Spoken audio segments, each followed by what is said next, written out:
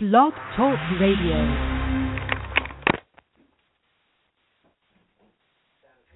Live from Southern California and broadcasting worldwide on Wealth Radio. A tax lawyer prescribing a dose of truth for entrepreneurs. A voice of common sense for the small business owner. And don't get him started on saving taxes. This is the Mark Kohler Show. Mark Kohler Show. Kohler Show.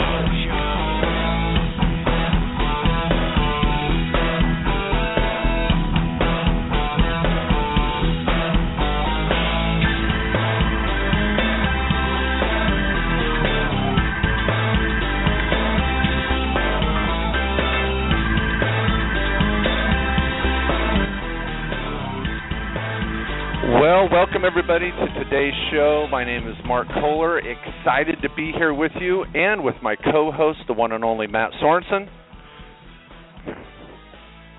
Oh, sorry, we got a little technical difficulty. We got that fixed there. Matt, welcome. Gosh, sorry, there you are, right? Hey, yeah, I'm here. Excited to be here with the Kohler Nation. Ooh, Kohler Nation. That sounded very Colbert. I like it. Yeah. It's nice of you.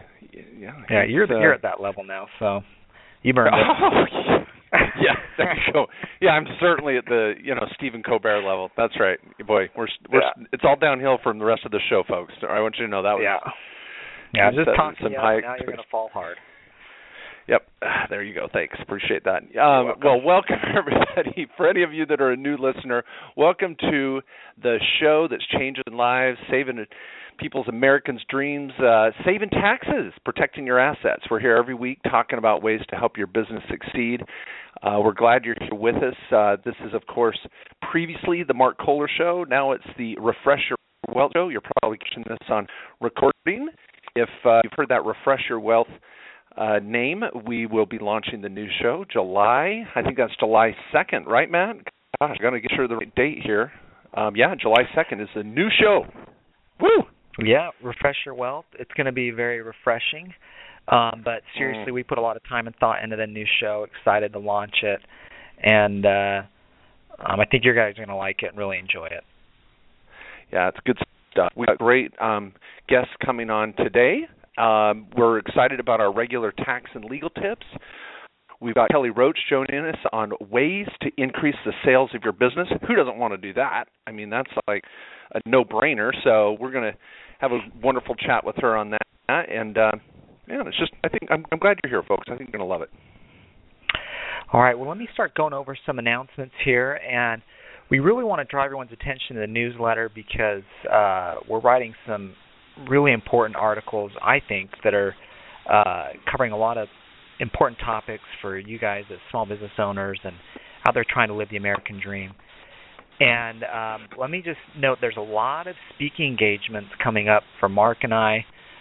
We're traveling around the country from California to New York to Phoenix to New Jersey, Hawaii. We're all over the place right now. So check out those dates if you want to see us speak. We're speaking on tax and legal topics, self-directed retirement plan topics. A little too much to even try and download for you now, but I just wanted to highlight that for everyone.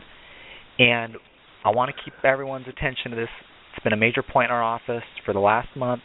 It is our Memorial Day estate planning special. We run it from May 15th to June 15th. We have significant discounts on estate planning. You can get an estate plan done for a married couple, trust, wills, powers of attorney, living will, all those documents for $8.99.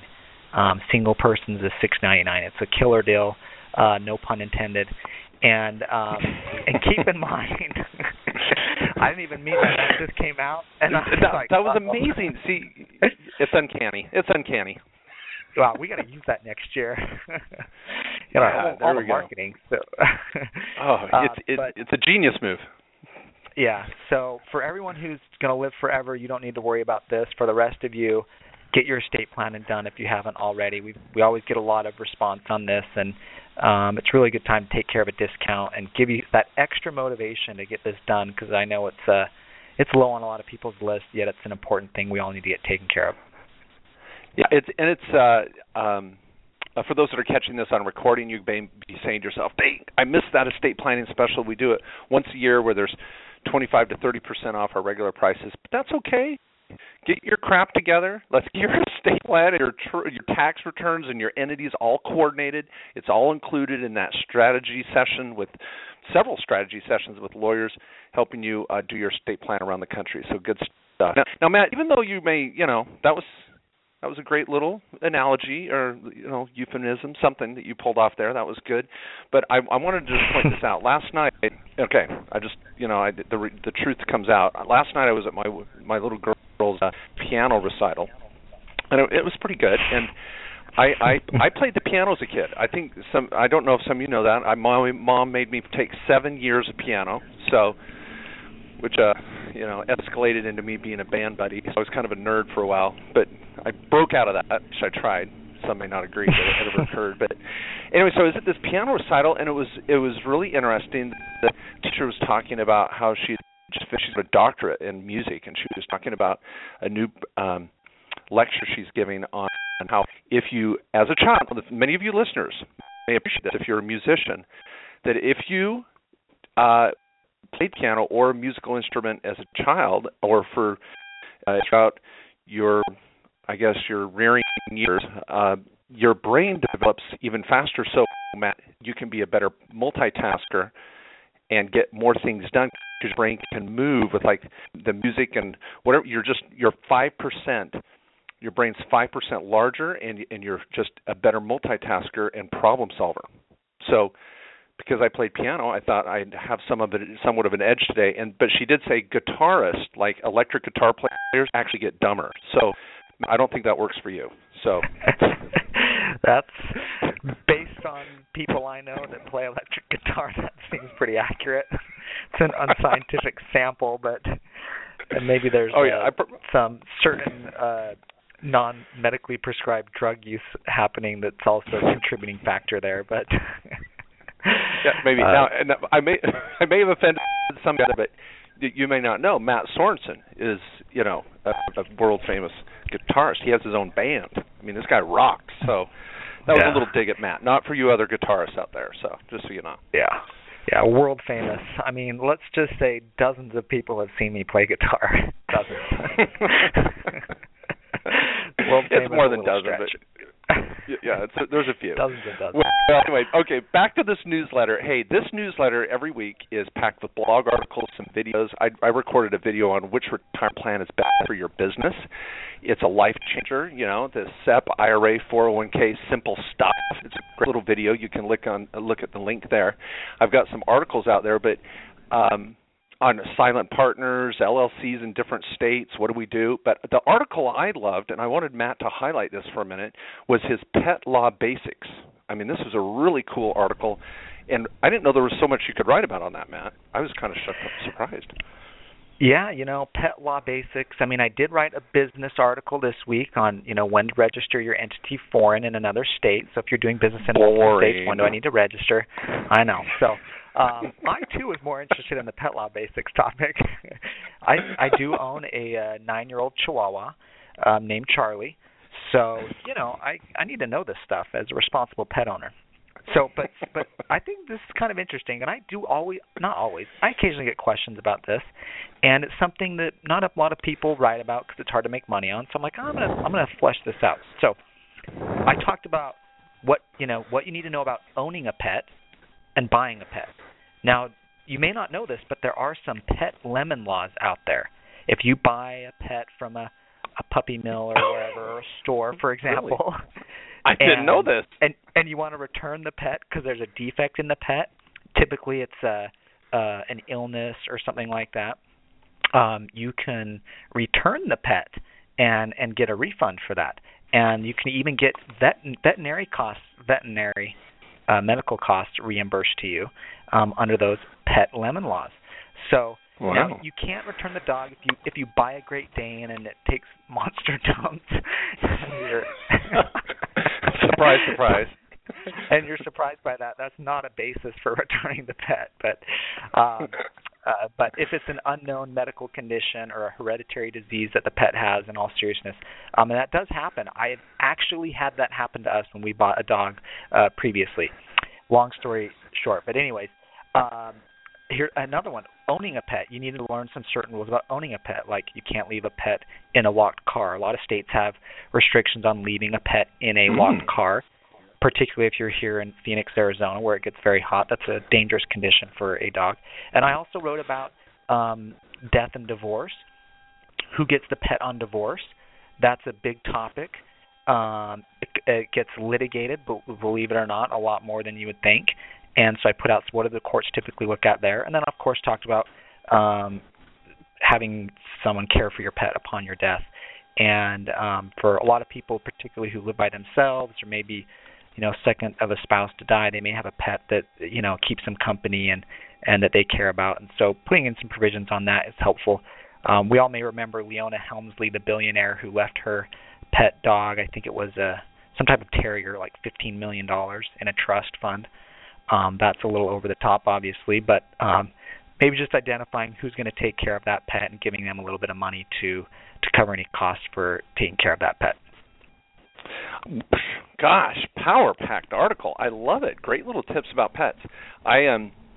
We, in fact, our estate planning packet, we have a section where we talk about who do you want to receive your pet, and do you want to set up a little pet trust? Maybe it's only $5,000 or $10,000. Right. I always make sure that I put in there that guardian of your pet only gets the money if the pet survives year to year. If they you don't give the money out to your guardian right upon your death, they have to earn it. I'm always anxious to see that new guardian of your pet on December 31st giving mouth-to-mouth resuscitation to your pet so they can get their paycheck on January 1st. But, whatever it takes to, get that monthly or that annual stipend for being the guardian. You got to keep them alive. So you only get your guardian only gets their money if they keep your pet alive. So okay, well, great article, and I joke about it too. There are so many pet owners in America and have no plan for who's going to take care of their pet when they pass away. I know some of you may be thinking that's not something that you'd even think about, but you would be shocked how many pets are euthanized each year because the pet owner passes away, grandma's gone, and little Fluffy's run around the house, and who gets to take Fluffy down to the pound? Grandma's excited. She sees Fluffy, a few minutes later up in heaven. They're like, what the hell happened to you? I don't know. I was just walking around, as the funeral was over, and here I am, and so grandma's not happy, but, keep that in mind. You got to do some planning. Yeah, it's not pretty. Well, it's crazy.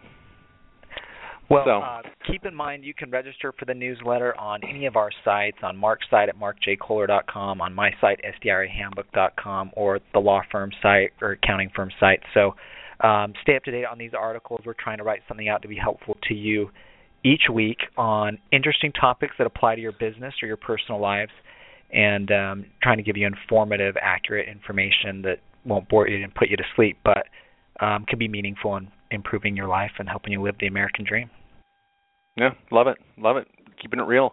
Well, let's move to one of our tax tips. For those number folks, this is not all just warm and fuzzy, talking about our pets and speaking engagements, all this fun stuff. We're going to jump into some tax topic for a moment. We've got a regular contributor, Rick Taylor, coming on the show with us today. He's one of our managers and a CPA at our office in the thriving metropolis of Cedar City, Utah. He's a huge asset to our firm. He's very, very bright. Whenever I have a research problem, I send it to him because I know I'm going to get a straight answer, and Mark Kohler is known sometimes to be cautiously aggressive, so I always bounce things off Rick. I love it. So without any further ado, Rick, welcome to the show. Hey, thanks for having me on the show today, Mark. Hey, you bet. Well, what do you got for us? Any sexy, cool tax tip? I don't know. Can you say that all in one sentence? I've just thrown it out there. It's going to be the sexiest and coolest. Never been used together. Yes, words that have never been. That's a first. Yeah. At least 7 words that have been used together with no result whatsoever. So, anyway, so what do you got? I got something today that we generally talk about towards the year end, and maybe even into the January of the following year. I got an email the other day from a lady that was looking to open up a business, and she says, "Hey, Rick, what are some of the things I need to look for, or what are some of the things I need to be aware of?" And one thing that I told her that I want to talk about today is the W-9, giving W-9s to your vendors in order for you to prepare 1099s. Everybody knows that 1099s are a requirement if you pay a vendor over $600. And so that's what I want to kind of let everybody be aware of today is even though it's just the middle of the year, you ought to be thinking about giving W-9s to your vendors in preparation for giving them 1099s at the end of the year. Well, that's a great topic, and a lot of people oftentimes pay their subcontractors and then think that their subcontractor is going to willingly sign a W-9 after the fact. Right. So what do we do in those dangerous situations? Territory. Yeah, dangerous territory. Get the W-9 before you give them the paycheck. But what do you do, Rick, in a situation as an accountant when your client shows up and says, "I want to take a deduction. I paid these 2 or 3 yahoos, and they won't give me a W-9, or I forgot to get it. I don't know what their social is. I need to send them a 1099, but I want the write-off." What do you do? Actually, that's funny you asked that. I was just talking to an IRS agent the other day, and I asked him that exact question. I said, can you take a deduction if you don't have a W-9, if you don't file your W-9s? And the IRS agent told me flat out. She said, that the deduction itself doesn't depend on the 1099 being filed. You can still take the deduction. However, if you don't file your 1099s, you are subject to penalties. If the IRS comes in and says, "Hey, where are your W-9s?" and you can't provide them anything, they're going to penalize you for that. That is an excellent comment. I don't know if I'm envious of the fact you had to have a conversation with an IRS agent, but probably took that 4 hours on the phone, but you got there. Yeah. You got there. No, I talked to some great IRS agents. They're just like anyone else. There's good ones and bad ones. But no, that is an excellent point. I, on a regular basis, talk with clients who are concerned about the fact they didn't send out 1099s, so they think they lose the write-offs. I've, over the years, have actually been fairly hard-nosed on that topic, where I say if you don't issue 1099s, you're going to have a hard time taking the write-off. So that's a very interesting little revelation. We can't know it all. So this is live radio, folks. I had no idea you were going to come with that, Rick. Way to throw down. Good stuff. Good stuff. Now, if you, Rick, if you don't get a W-9, I think a lot of companies will put their EIN number on a contract, or you'll see it on an invoice sometimes, and that they're essentially volunteering that information so that you can send them a 1099. Sure. Can you just rely on that, or do you have to have them actually sign the W-9? I don't think so. I would think that, to be honest, I don't know off the top of my head, but the IRS, they're reasonable. They love the word reasonable. If you use reasonable means to gather the information that would be on the 1099, I think you've got a pretty good argument to say, hey, I did my best. Well, let me chime in here. I have done the research on this. There is no penalty for not getting a W-9. There's just a penalty for not issuing a 1099.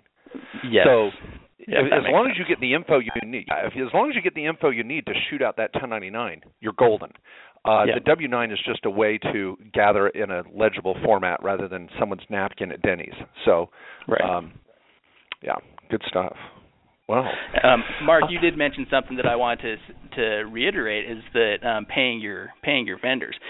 Make it a policy to not pay your vendors until you have that W-9 in hand. I think that's a good policy to have.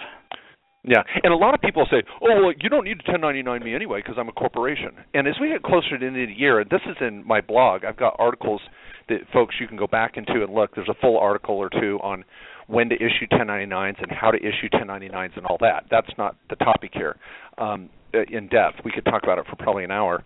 Right. The key point here is that you at least are using the W-9 as a resource to confirm they're a corporation, because they may say, "I'm a corporation. You're not going to 1099." Well, prove it. Go sign a freaking W-9. So exactly. I'm golden. Good stuff. Yep.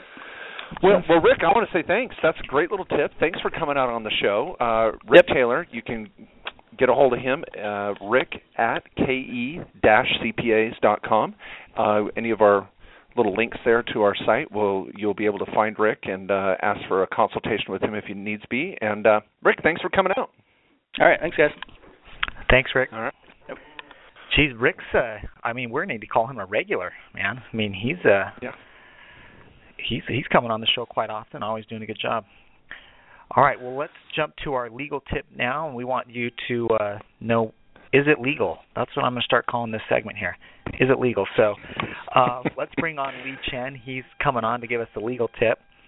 Lee is in our Southern California office and does a lot of business work, helps clients with litigation. He works in a lot of areas, helping a lot of our California clients. So, Lee, give us a tip, please. Hey, Mark, Matt. Hey, it's great to be on the show today.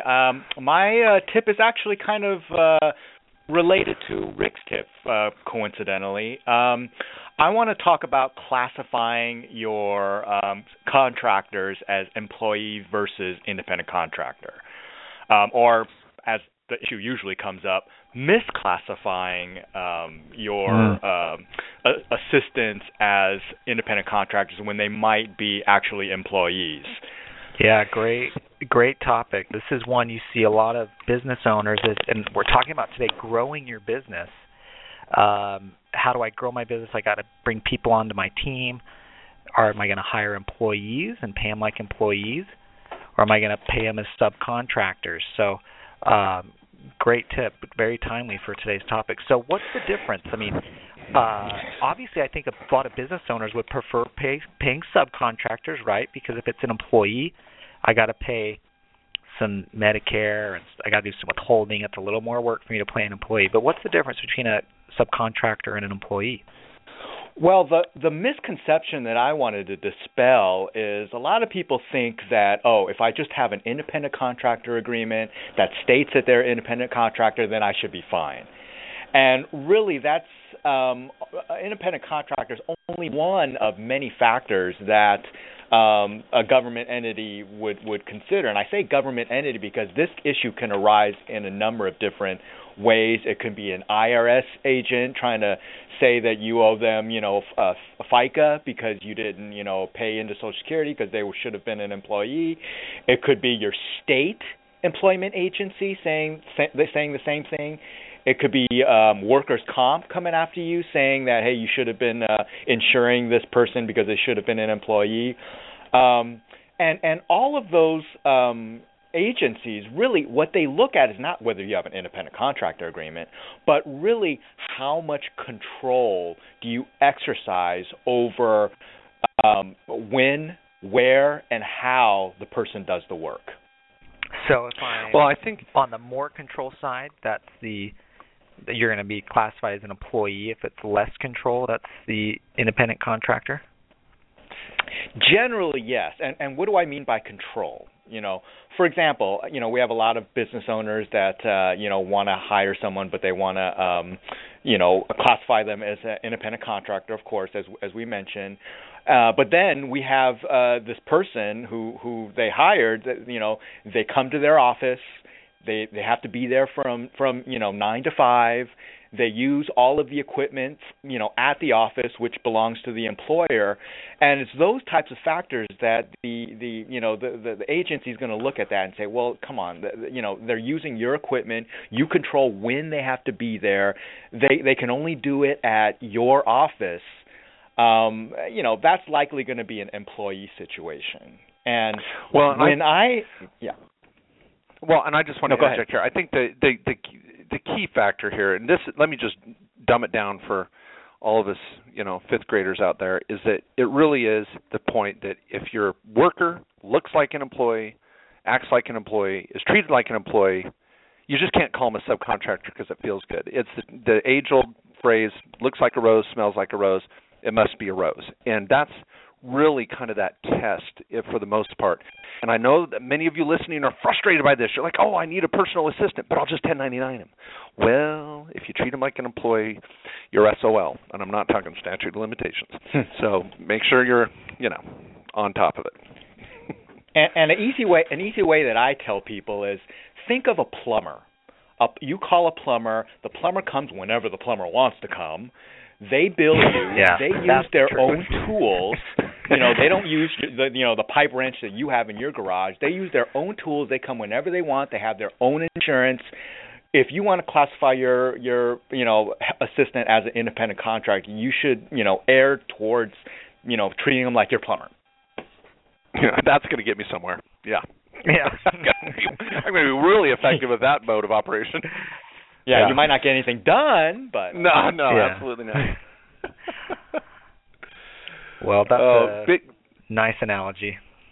Yeah, this is a great topic. So I really appreciate that, and I think it's kind of funny how God moves in mysterious ways. So Rick brings up a topic about W-9s. You bring up the subcontractor agreement, and this is just something, again, the small business owner faces all the time. So I'm really grateful you brought this up, Lee. And I know you draft subcontractor agreements for clients if they need them, employment contracts. Again, just treat your workers how they should be treated, and you'll be fine. I'm going to throw this out, too, from a number of folks out there that like numbers. What we've typically seen and estimated over the years is that when you convert your subcontractor to an employee, it costs you about 10% more. By the time you do your matching, your SUTA, FUTA, FICA, workers' comp, unless you're in a high-risk industry where workers' comp rates could be a little higher, you're typically going to see about a 10 to 12% cost. So if you're paying someone $10 an hour, it's really costing you $11 by the time you do your matching and that sort of thing. So $20 is really $22 an hour. So when you convert someone from a subcontractor to an employee, this is where you can negotiate with them and go, hey, I'm going to start with holding. I need to treat you like an employee. It's going to cost me more. So your pay is going to be reduced a portion, but you're not going to have to worry about taxes on your end or whatever. Sell it how you may. Good luck. But the point is plan on about a 10 to 12% cost. So. Okay, well, Lee, thanks so much. You can get a hold of Lee at Lee, L-E-E, at KKOS Lawyers. And as Mark said, he can certainly help with this. Or even consult you on, what are the rules and, how can I treat someone as an independent contractor, and just give you a consult quickly on how to treat someone as you're looking to grow your business, as we're talking about today, and get people involved. So, and that's what we really want to talk about today is, and Lee, did you have anything else you want to chime in? I'm just cutting you off there. Thanks for coming on. No, thanks. Thanks for having me on, guys. All right, thanks. Well, that's what we're going to talk about today is how to grow your business. We'll be bringing on our guest, Kelly, here shortly. But what I wanted to just talk about is maybe give a little preface for this topic, as Mark and I are going to get into it. We'll obviously share our thoughts and get questions to our guest. If you do want to email in any questions to be asked, you can email those to me at matt@kkOSlawyers.com. But let me just set the stage a little bit about talking about how to grow your business. I want to just give a few preliminary thoughts. And as I said, then we'll bring in our guests, and Mark gives some thoughts as well.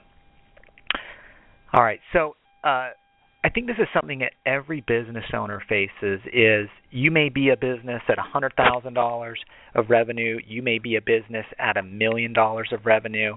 And so when you're thinking about how do I go from $100,000 in revenue to $1 million in revenue, or how do I go from $1 million to $10 million, we want to talk about how you can analyze your business and find a strategy and a growth model that makes sense for your business. And it takes obviously a lot of commitment, it takes some planning, and it takes bringing together some resources on making that happen. So, and obviously there's lots of things that we want to talk about today on how you do that. So, one of the things, first of all, I'm just going to throw a number of basic topics out that will kind of guide the discussion today. We'll get into these more in detail. And as I said, email us if you do have any questions about how to grow your business. But first thing I want to talk about, capital. How do I raise money properly? How can I partner and bring other people in? I might need capital to grow my business. We can talk briefly about getting loans and bringing in banks to provide financing. Sometimes that's an option, and there are some SBA loan programs that are available to help you bring in capital. And I'd like to, we got to talk about the marketing plan. This was a huge part of my second book, What Your CPA Isn't Telling You, and I know that some of you are shocked when you say, I'm going to hold it. Take marketing advice from my lawyers and accountants? You got to be kidding me. But we really feel like we're in a unique position here when we have so many clients that we meet with on a daily basis. We look at so many business plans. We meet with so many clients that are saying, hey, I'm going to do this, or I'm going to, I've got the next best idea to slice bread, and we're like shocked and, oh, okay, that could work out. This could be good, and we're a little sometimes surprised at their ideas, but we see things that work and see things that don't. And so we've helped clients develop a lot of marketing plans over the years, and so we're going to be highlighting a little bit of that too. So as we move into the second half of the show, we want to kick this off with a special guest. We're really excited to have her with us. Her name's Kelly Roach. She's a business growth strategist, which all of us need. This is good stuff. And Kelly is the Senior Vice President for a Fortune 500 company. She consistently grew teams and divisions by 50 to 300% in profit, not just sales, but in profit year after year. And she's an expert in record-breaking growth and productivity and profitability. She's now serving as a business growth strategist, a coach, a consultant, and she's helping clients and business owners all over the country. So we were excited to have her with us to talk about some of these tips and strategies as we venture into this area of growth. So, Kelly, welcome to the show. Hey, thanks so much for having me. Glad to be here. Well, I appreciate you taking the time. Yeah. Well, Kelly, I mean, one of the big questions I wanted to ask is, why would you leave this big, fat, corporate job with all these fringe benefits to go help us small business owners around the country? This is a big shift from the Main Street to the Wall Street, mentality here. What made you make the leap? Yeah, well, I think, like all of us, I think, financial success and outward success is wonderful. And, I was able to rise up through the corporate ladder extremely quickly, and I achieved 7 promotions in my first 8 years working for, that Fortune 500. But, like many people, I got to the point where I was working 14-hour days. I was traveling all over the country, and the demands, kept growing and growing. And I realized I had this really special gift. I had this talent of this really strong ability to teach people how to rapidly grow their income and significantly make leaps in their business really fast. And I said to myself, why am I not helping others? Why am I not making an impact on people's families and helping, small businesses and other organizations do this? Because it was replicable. I saw that it was scalable, and it kind of gave me an opportunity to uncap my income and gain, all the benefits that go with being an entrepreneur. But it also helped bring me, deep fulfillment in terms of, the impact that I was able to make and how I'm helping people. That's very meaningful. Obviously when you grow your business, it directly impacts your family, and especially when you're focused on doing it in such a way that you're not increasing your working hours. And that's the key thing. It's one thing to kill yourself working, 60-plus hour work weeks and destroying your relationships. It's another thing to increase your profit and to do it without increasing your working hours. Well, and I have always said that, as an entrepreneur, you work less. It's a lot easier on your family. So this is great for you, probably. I'm being facetious. That was a joke. No. Yeah, I like actually, Kelly, how you set this out on your website. You talk about entrepreneurs. You've crossed the bridge. Now just where's the freedom that they promised? I think a lot of people buy in. Hey, I'm going to own my own business. I'm going to control my life and do whatever I want. No, it just means you're the one that always has to be there and get something done. And and I think this is really cool because this is where you come in and really help people to say, all right, you've got a business started and you're totally involved in that business. Maybe you're overcommitted. You're not letting things go. For whatever reason, you're not. It's stagnant. I don't know what the reasons could be, but you want that freedom. You want to grow the business. You want to start enjoying the benefits of that business. So where do you start with someone who's in that spot? They've got a small business started, but they want to break out of it. They want to make more money. They want to grow it. They want to have that real freedom that we're supposed to have as entrepreneurs.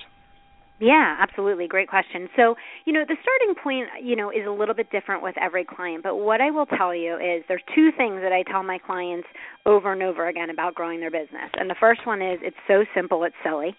And the second one is that success is scientific. And I'll tell you what I mean by both of those things. When I start working with someone new, it takes me less than 10 minutes to understand and identify exactly why their business isn't growing and what they need to change immediately to make an impact in the next 90 days in terms of their income. And I find this with companies that are from the startup phase all the way up through my clients that are in the $15, $20, $50 million range. And yes, it looks different dependent on the level that the client's at and the stage of growth that they're in, but it still comes back to the same thing. If it can't be jotted down on a legal pad, then it's too complicated, and you're actually you're standing in your own way. So, that's the first thing is, go ahead.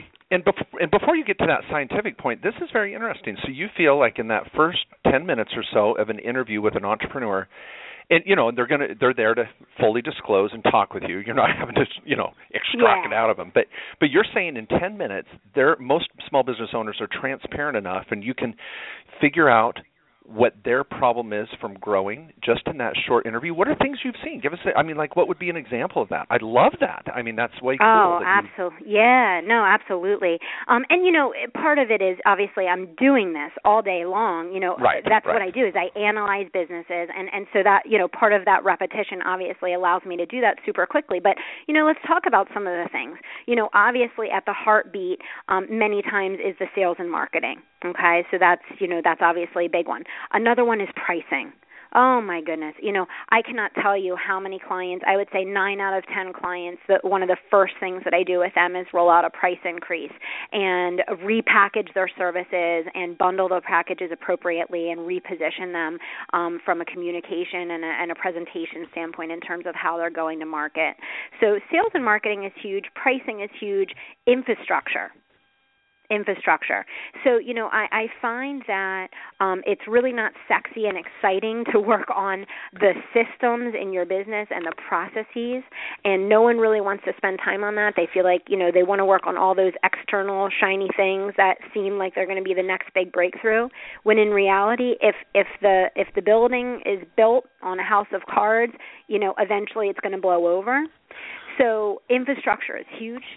And then I would say the other big one is people. Sorry, go ahead. Oh, no, I just interject. It's really funny that you just brought this up and how quickly you could identify problems in pricing or their service package. Just this week, and my wife and I were actually laughing about it this week, we had an electrical problem in our garage. We weren't getting electricity to several outlets. It was causing problems with our freezer in the garage. And we call in this electrician, and I'm like, can you just fix it? I just need it fixed, The guy charges us $75, leaves 20 minutes later, which is cool, that's fine. And, of course, 2 hours later, the breakers blow, still not fixed.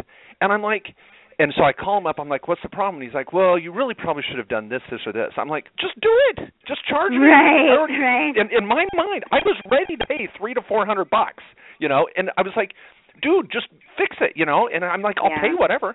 And so he comes back out to my place. This was yesterday. He comes back out, and then, sorry, Kelly, this is plays right into your point though.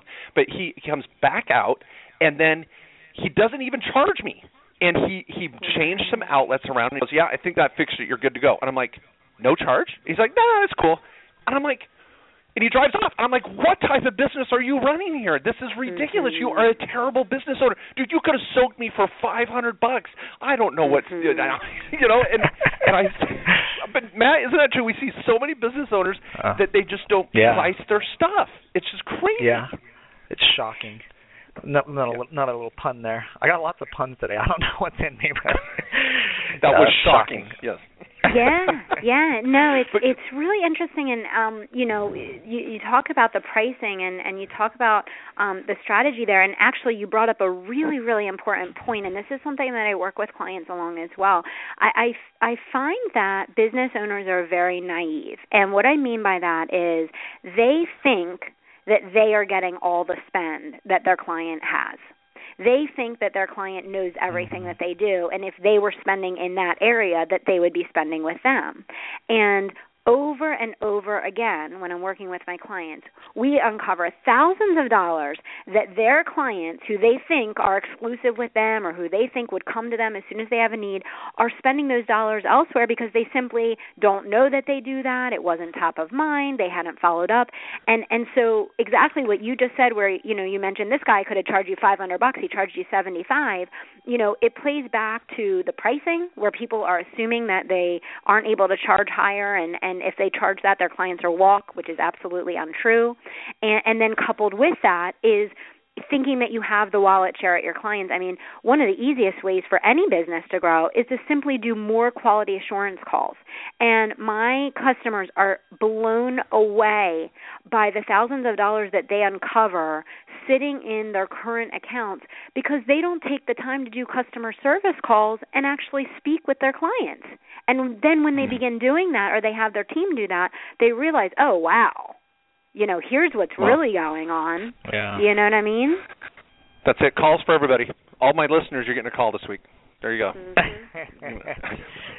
Yeah, I mean, what a great point. How to know what you're succeeding at and doing well at, what you need to improve on, than asking the people who have already experienced your service and paid for it. Well, you mentioned people, and I want to talk about this a little bit, about getting the right people involved, or maybe even making changes with people.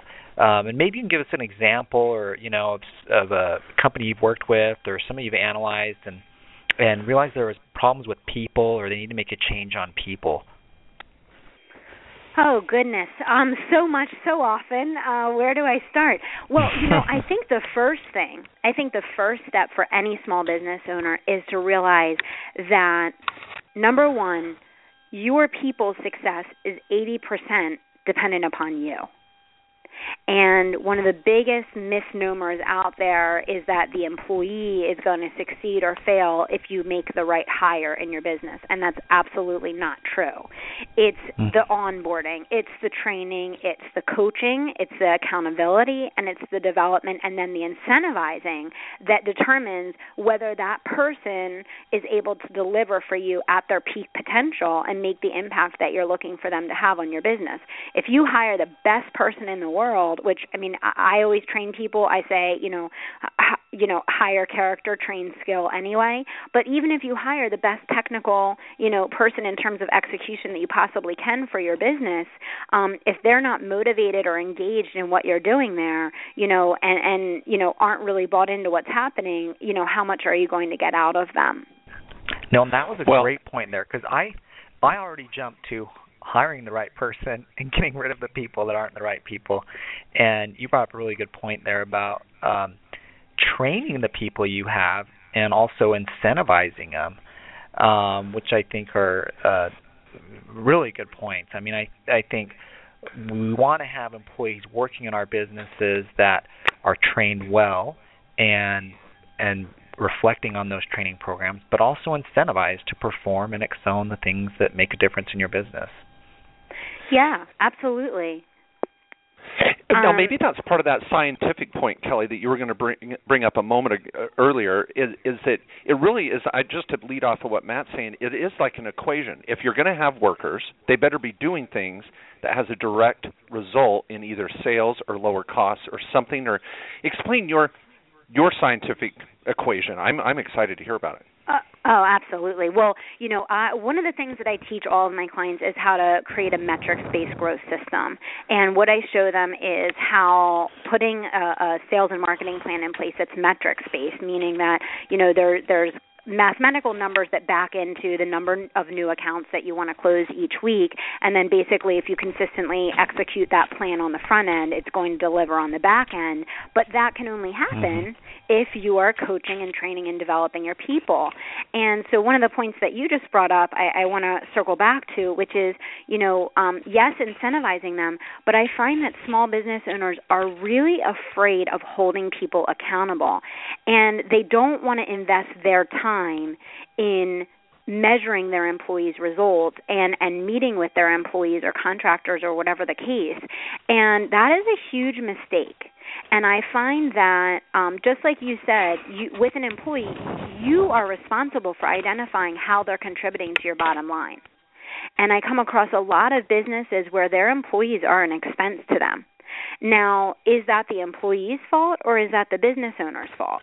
And I 100% hold a business owner accountable for that, because you're the one that's creating the job description. You're the one that's giving the daily direction. You're the one that's either holding them accountable or not, and setting them up in such a way that's either going to get them productive and profitable or not. Does that make sense? Yes. And let me mention, if I could, on this metrics, because, Kelly, you don't know a lot of our listeners and kind of our demographics, but I could attest to the fact that many, many of you listening today are solo entrepreneurs or solopreneurs. You don't have employees. And so you may think, oh, well, this doesn't apply to me. And so I want to just make sure we keep in perspective here that even if you're flying solo and you are running your own small business and you don't have a team of 2, 5, or 20 employees to train and supervise, you have to hold yourself accountable too, to say, okay, if I want 10 sales this month, then I've got to make 100 phone calls that are going to result in 20 visits that will result in 10 sales. And we track those same metrics on ourselves in a little journal that we pick up at Staples on the way out the door, one of those little moleskin journals, and we're tracking what we're doing. Because, I just see so many small business owners that just open the door and run out and think the business is going to fall in their lap, or they do things that don't really result in a sale. And metrics apply to the solopreneur as much as the employer-employee situation.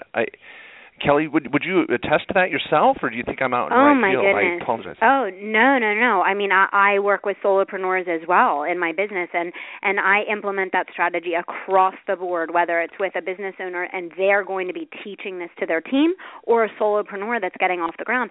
And just to double back on what you just said and how important it really is for the solopreneur, it's you following that metric system that's going to get you in a position of profitability to be able to hire a team around you.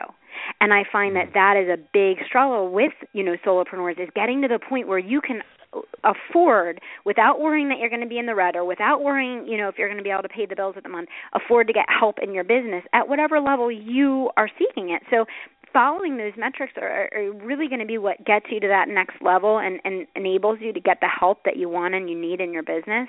And also, it's really a huge stress reliever. And what I mean by that is, when you start following a metric system and you stick to it every single week, and you start to see that, if I make X number of dials, I'm going to get, X number of conversations. From those conversations, I'm going to get X number of phone or in-person meetings, and from that, I'm going to close a certain number of clients. Well, that removes that fear and that stress and that anxiety of how am I going to get that next client, or I need to close 2 more clients this month in order to, pay the bills or whatever the case, because then you have control. Then you know what you need to do. You can pump more into the front end at any moment, and you can increase your results on the back end. Let's jump back to, we've talked a lot about people here, and I love the pricing comments you had too, but I want to jump back to sales and marketing. That was one of the big topics you said you go over with business owners is sales and marketing strategies. What are some of the things people are doing wrong right now in sales and marketing?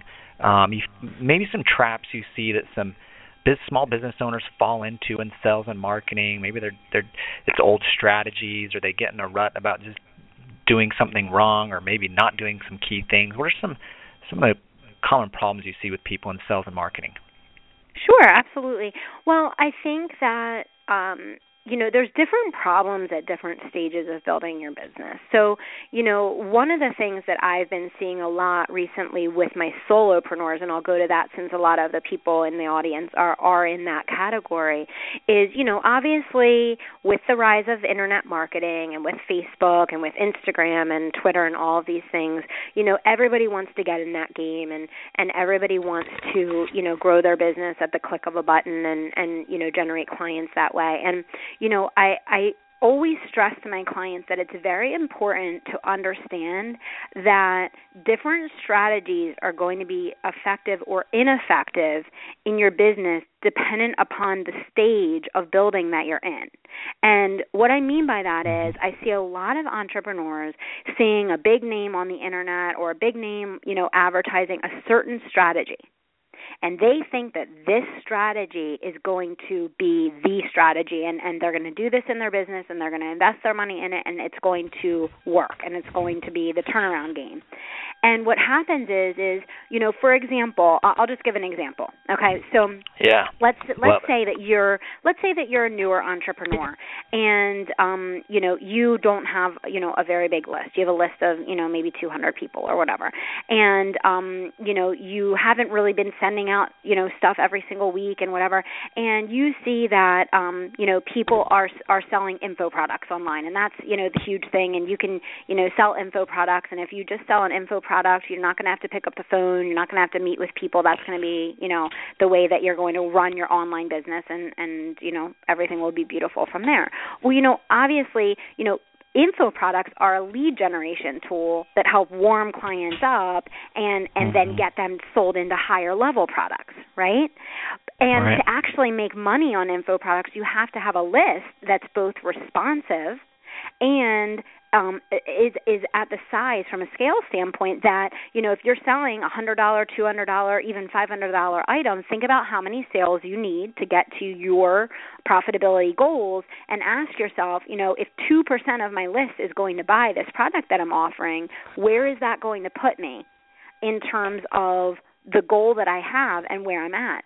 And I find a lot of times that there's just a mismatch between where we're focusing our energy and effort and where we actually are and what strategies need to be done at that phase in building the business. Does that make sense?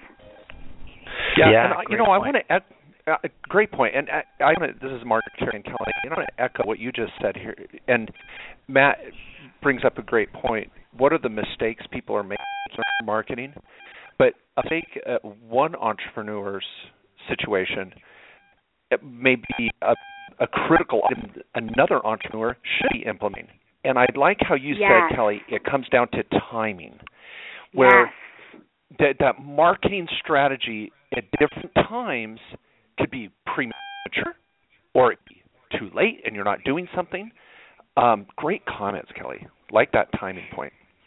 Yeah, and I think just reminding everyone, and I remind my clients of this all the time because I think this is so, so important, which is that, they see people that are where they want to be in their business. So obviously, all of us have our mentors, we have our role models, we have people that we aspire to, take our business in the same trajectory and the same path that they're on.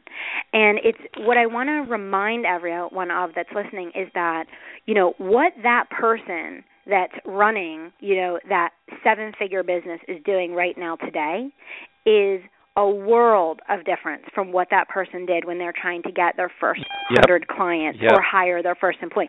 When they were trying to get their first 100 clients, they were hustling. They were making phone calls. They were going to meetings. They were doing coffees. They were going to events. They were flying across the country.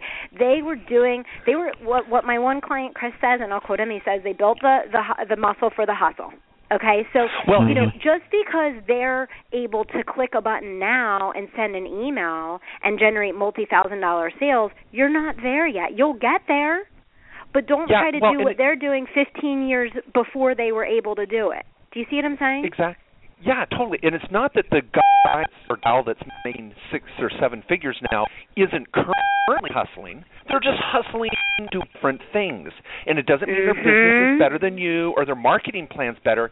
It's just matured to a different type of marketing emphasis. And and I would say this to all my listeners out there. There is something. I'm going to make a challenge right now to anybody, listening to the show right now.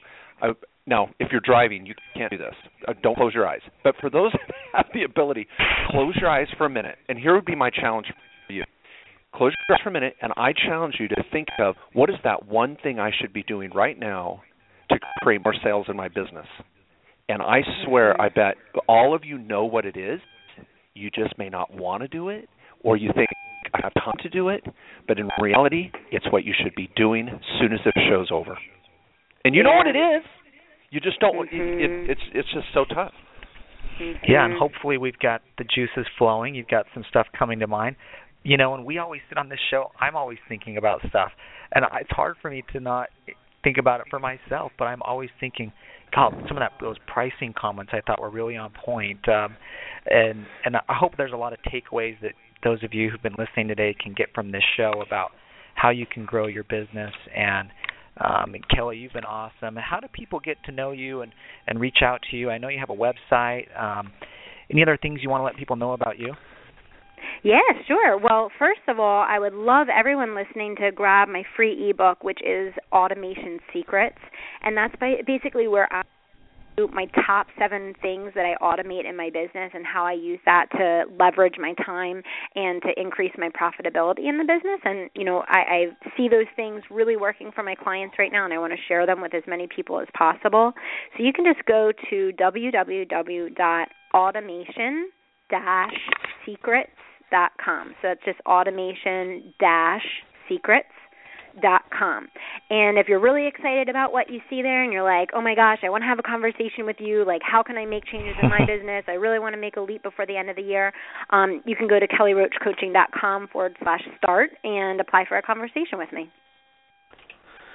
Well, I want you to know I'm signing up right now. If you heard typing in the background, I need to automate. Awesome, I love it. So I'm automating right now. I'm going to freaking do it. So good stuff. Yeah, I love it. Look at the red shoes. Those are power shoes. You know. Thank you. Yeah, you got to have a little bit of fun, you know? Yeah. See, us guys, we wear the red power tie. Yeah, the power tie for us. You got the power shoes. There you go. Mark wears a pink shirt and a Mr. Rogers sweater. That's his that's his attire he likes to put on his marketing. Oh, you know, is this payback for the electric guitar comment early on? Yeah. See, this is too many electric guitar jam sessions. You know, that wasn't even funny, Matt. I don't even think it was funny. No. I love it. Kelly, you've been amazing. These have been such great ideas. So I want to repeat that, www.automation-secrets.com. Of course, everyone, you can go to kellyroachcoaching.com and to learn more about Kelly. And, any final words of wisdom, a little takeaway here as we walk out the door, you know, just like, you know, as Brian Regan may say, no more dairy. You know, what do we have to do? You know, what are you going to sprinkle some words of wisdom? I would say the biggest piece of advice that I would give business owners out there today is keep it simple.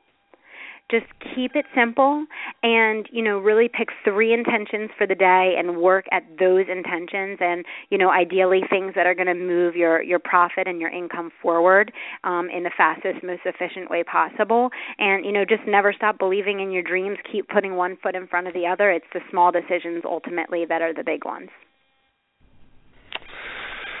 Well, words to live by. Yeah, gotta love it. So, Kelly Roach, thank you so much for joining us. We'd love to have you back sometime. Thank you.